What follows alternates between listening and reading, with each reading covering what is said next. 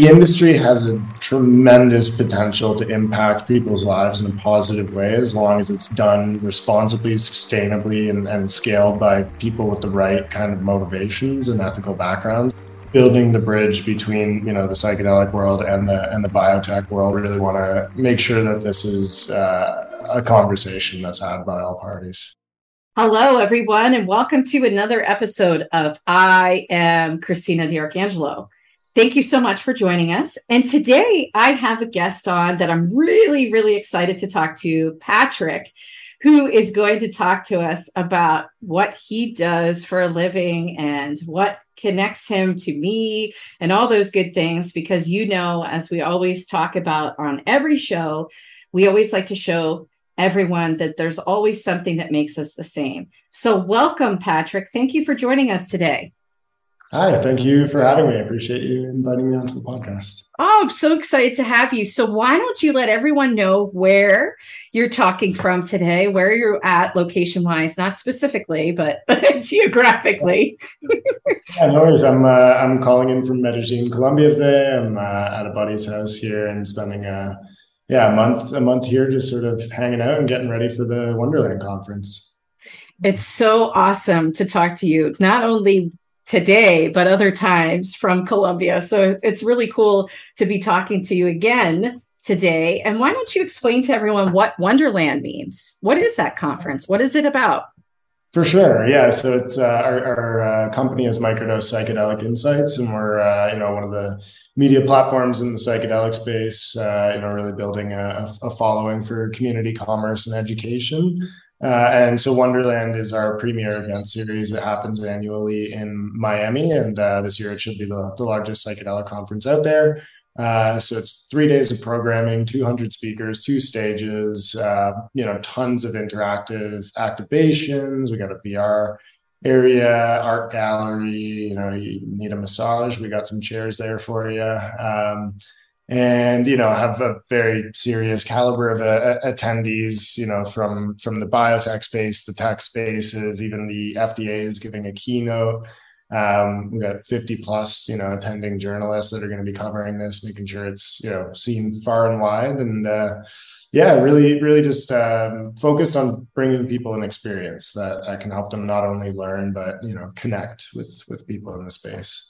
I think it's so exciting that you're doing this because, this space is kind of reminding me, if you will, of when I first got into cannabis back, 5-6 years ago.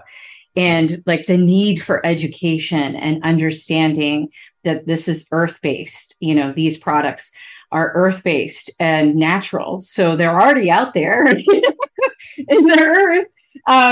And so it's kind of marrying that with the scientific facts about the plants and the nature and the mushrooms, etc., to explain to people how they work from a medicinal standpoint, that it's not just about getting high. That's what, people like to stigmatize us with, like we're a bunch of people like running around trying to be high all the time, which is not the case at all. Because if you look into some of the research that's already out there, you'll see that it works for MDD, major depressive disorder, depression, anxiety, migraine. I could go on and on.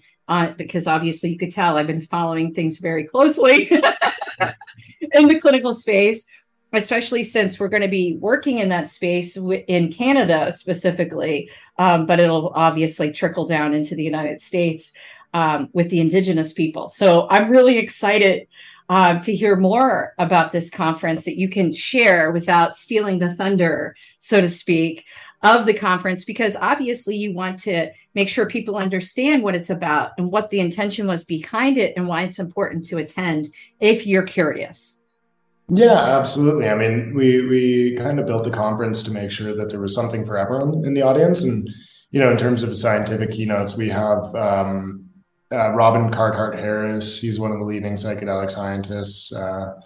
We have Matthew Johnson, who's doing the smoking cessation study with the NIH, one of the first government-funded psychedelic studies in about 40 years. So we'll be hearing from him. Paul Stamets, who's a legendary mycologist. We got Rick Doblin from MAPS, who's speaking of treatments, using MDMA to help cure PTSD in veterans across America. One of our clients, Mind Biotherapeutics, will be debuting some results from their phase 1 clinical trial using microdosing LSD. So plenty of scientific rigor in the room, that's for sure. And if you're into that, it's going to be a big focus on the main stage of Saturdays, is the scientific side of things. But then you also have non-scientific things. So I don't want people to assume that it's just going to be all us nerdies. Well, if you want to have fun, we have lots of that. We have, workshops if you want to sort of learn about a couple different things here and there. We'll have networking lounges, a food court, the evening programming. We've got about 15 extracurricular events already scheduled. So, VIP welcome. We've got an official after party as a fundraiser in support of MAPS. There'll be cocktail hours here and there, and investor dinners, and all sorts of stuff. And even on the show floor, we've got a lot of interactive elements. We've got a movie theater where we're going to be actually debuting our documentary, The World on Drugs, which I'm really excited about. We'll have an art gallery. We'll have a VR zone, an NFT zone.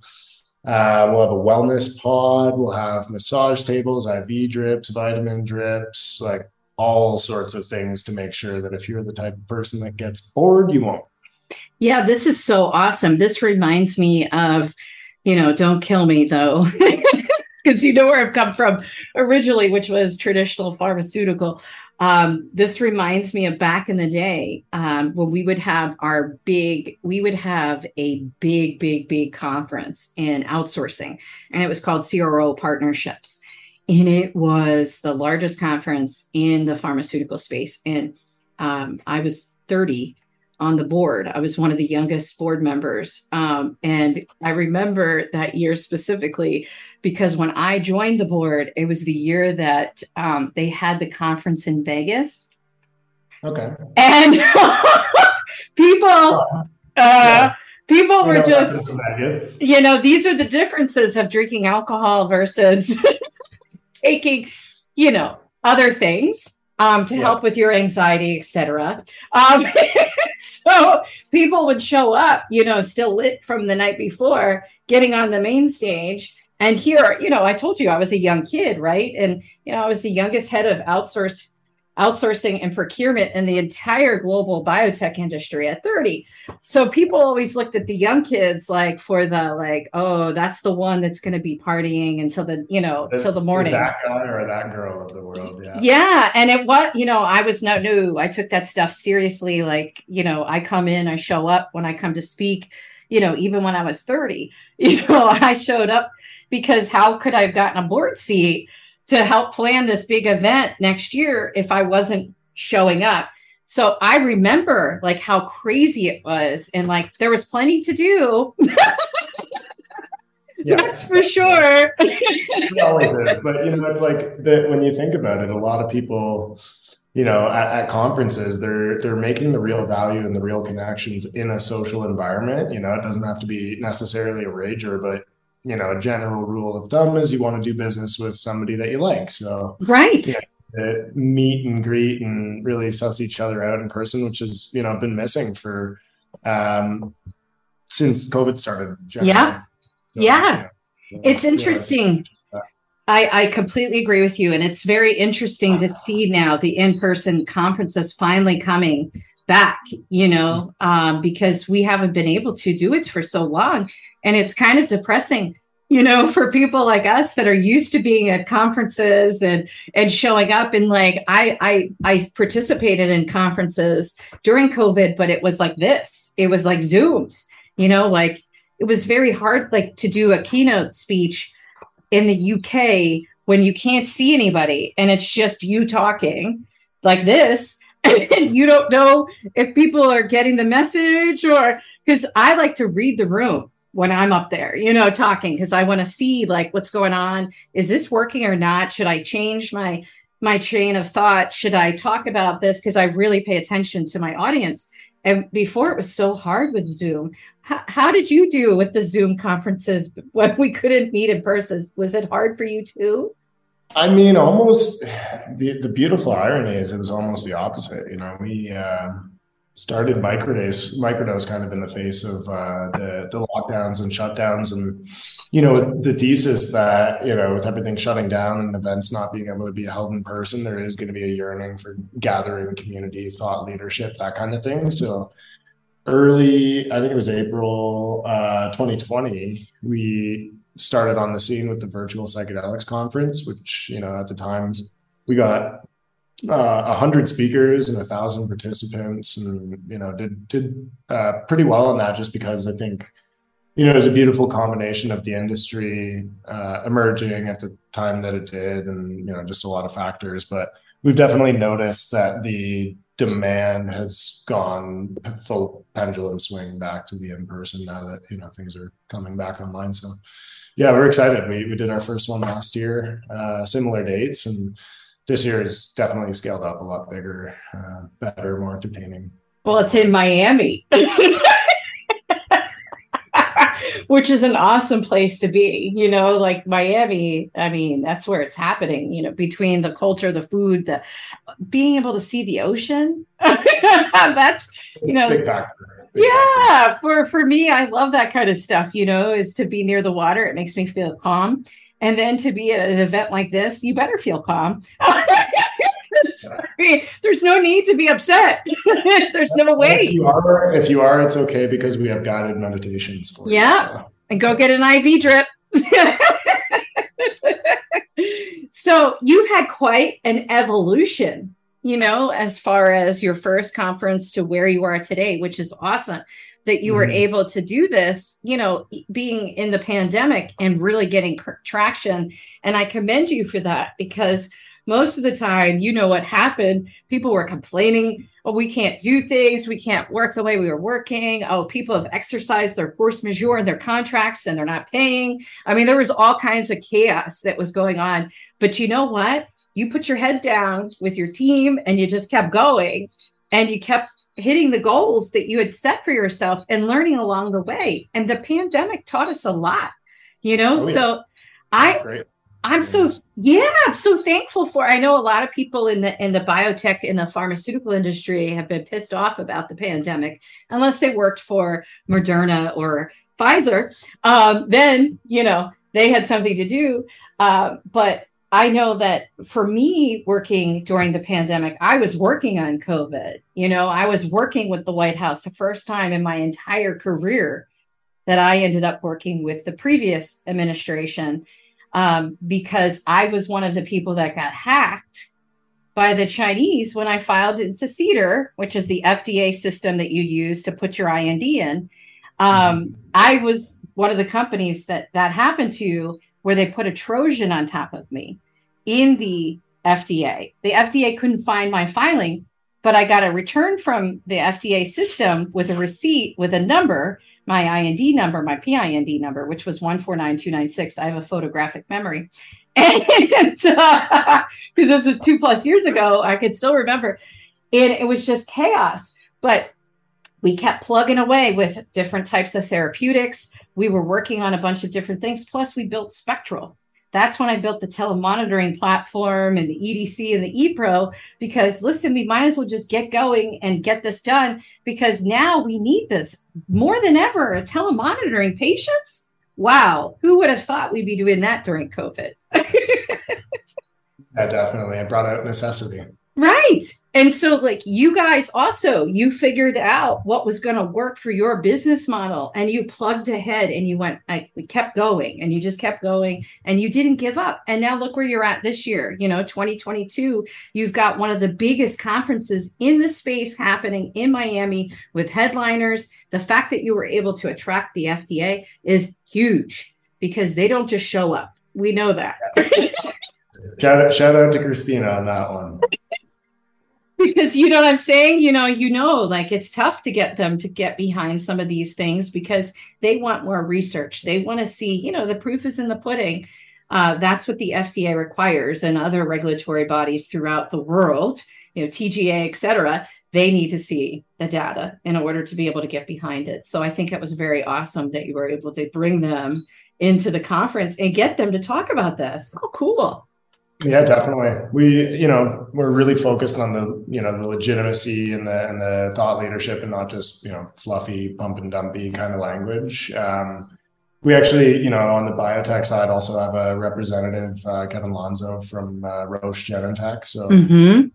building the bridge between, the psychedelic world and the biotech world. We're working on, confirming more executives or thought leaders from the biotech space, and really want to make sure that this is a conversation that's had by all parties. I think it's really, really important that that happens, because I've been watching the transition in various different types of nutraceuticals, because that's what I consider this to be, is a nutraceutical.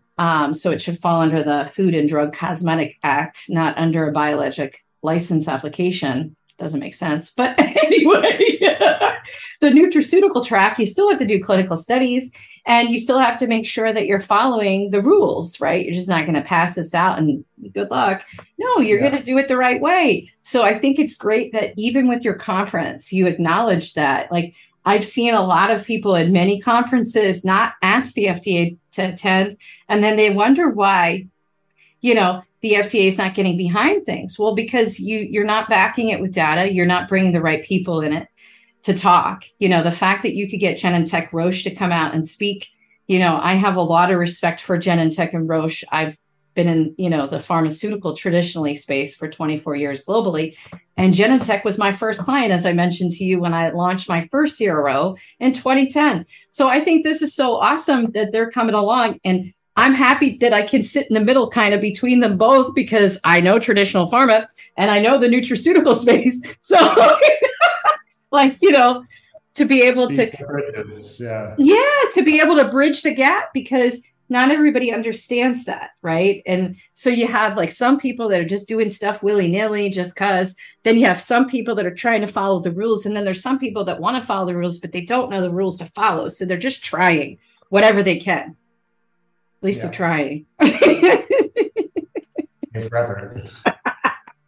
So what got you into all of this? Because we're nearly ending up on our time already. It goes by fast, doesn't it? Yeah, but what got you into this personally? Because we talked about the business side. I just want to, if you're okay sharing some of the personal side, I don't want to pressure you, but if you could just share a little bit about yourself, I think that would be awesome. Yeah, by all means. I was originally a photographer, and I worked doing that for a number of years. And it was actually in multiple instances, the actual, plant medicine, cannabis, and psychedelics that, helped me kind of develop to, kind of the idea that I could enter this space in a professional, but also impactful, meaningful manner.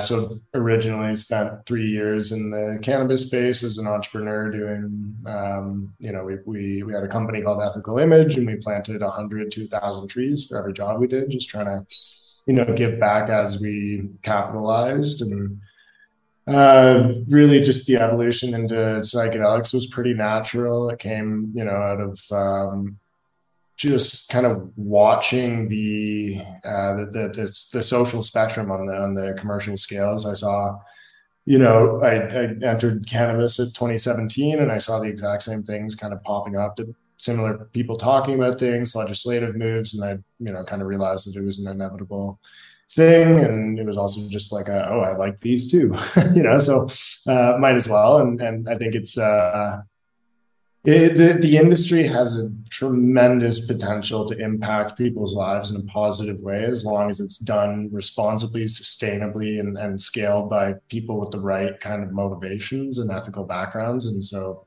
my thing is, if I can help that and accelerate it and make sure it, goes in the right direction, at least what I have control of, then, that's something that I can do to help humanity and really just, enjoy what I do for work every day.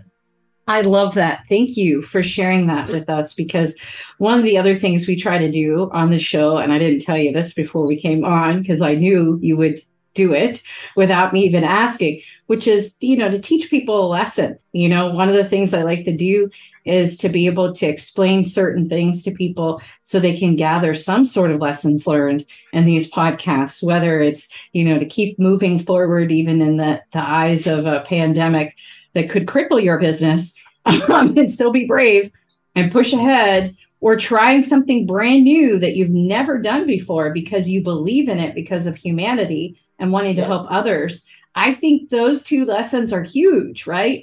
For, to get out of this discussion we're having, because they are truthful. This is what you've done over the past however many years that you've been in the space trying to do this to achieve your goal and to help people. Find your passion, tie it to your profession, and find your people and get to work. It's a recipe for success as long as you are okay with the ups and downs and getting the shit beat out of you sometimes. Yeah, it's true. You just have to keep going and not giving up. I mean, like when we were talking before we came on, we were talking about what happens to us in social media, in traditional social media platforms, because we work in spaces that not everyone understands, and they stigmatize, and we end up being collateral damage sometimes because we're in this space and we want to share the knowledge that we have, or maybe some information that could help someone feel better. I mean, today is World Mental Health Day today. And I mean, imagine how many people, right? How many people this could help. My brother, he passed away this year in early January. And what his death certificate says and what the obituary says is that he died from COVID, which is true. He did die from COVID. His organs started to shut down. He was a perfect candidate for COVID because he had congestive heart failure. So he died at 43. He turned 43 in the hospital. When he came into the hospital, his heart was only working at 18% capacity. So you're probably wondering, well, wait a minute, what? 18%? He's 42 when he came in, and you're telling me 18%? Yep.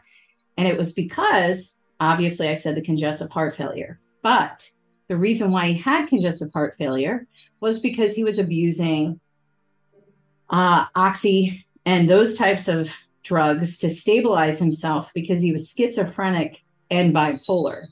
I knew about the bipolar disease, but I did not know about schizophrenia until he was dying, and I got contacted by the hospital to get in there and help them figure out what to do with him as far as treatment, because he was on a BPAP machine. He was on the vent. They took him off the vent, put him on the BPAP. And, this was in the height of COVID in the beginning of this year, and they needed the machine for other people, and he was dying. I mean, everything was shutting down, but it was all as a result of his mental health.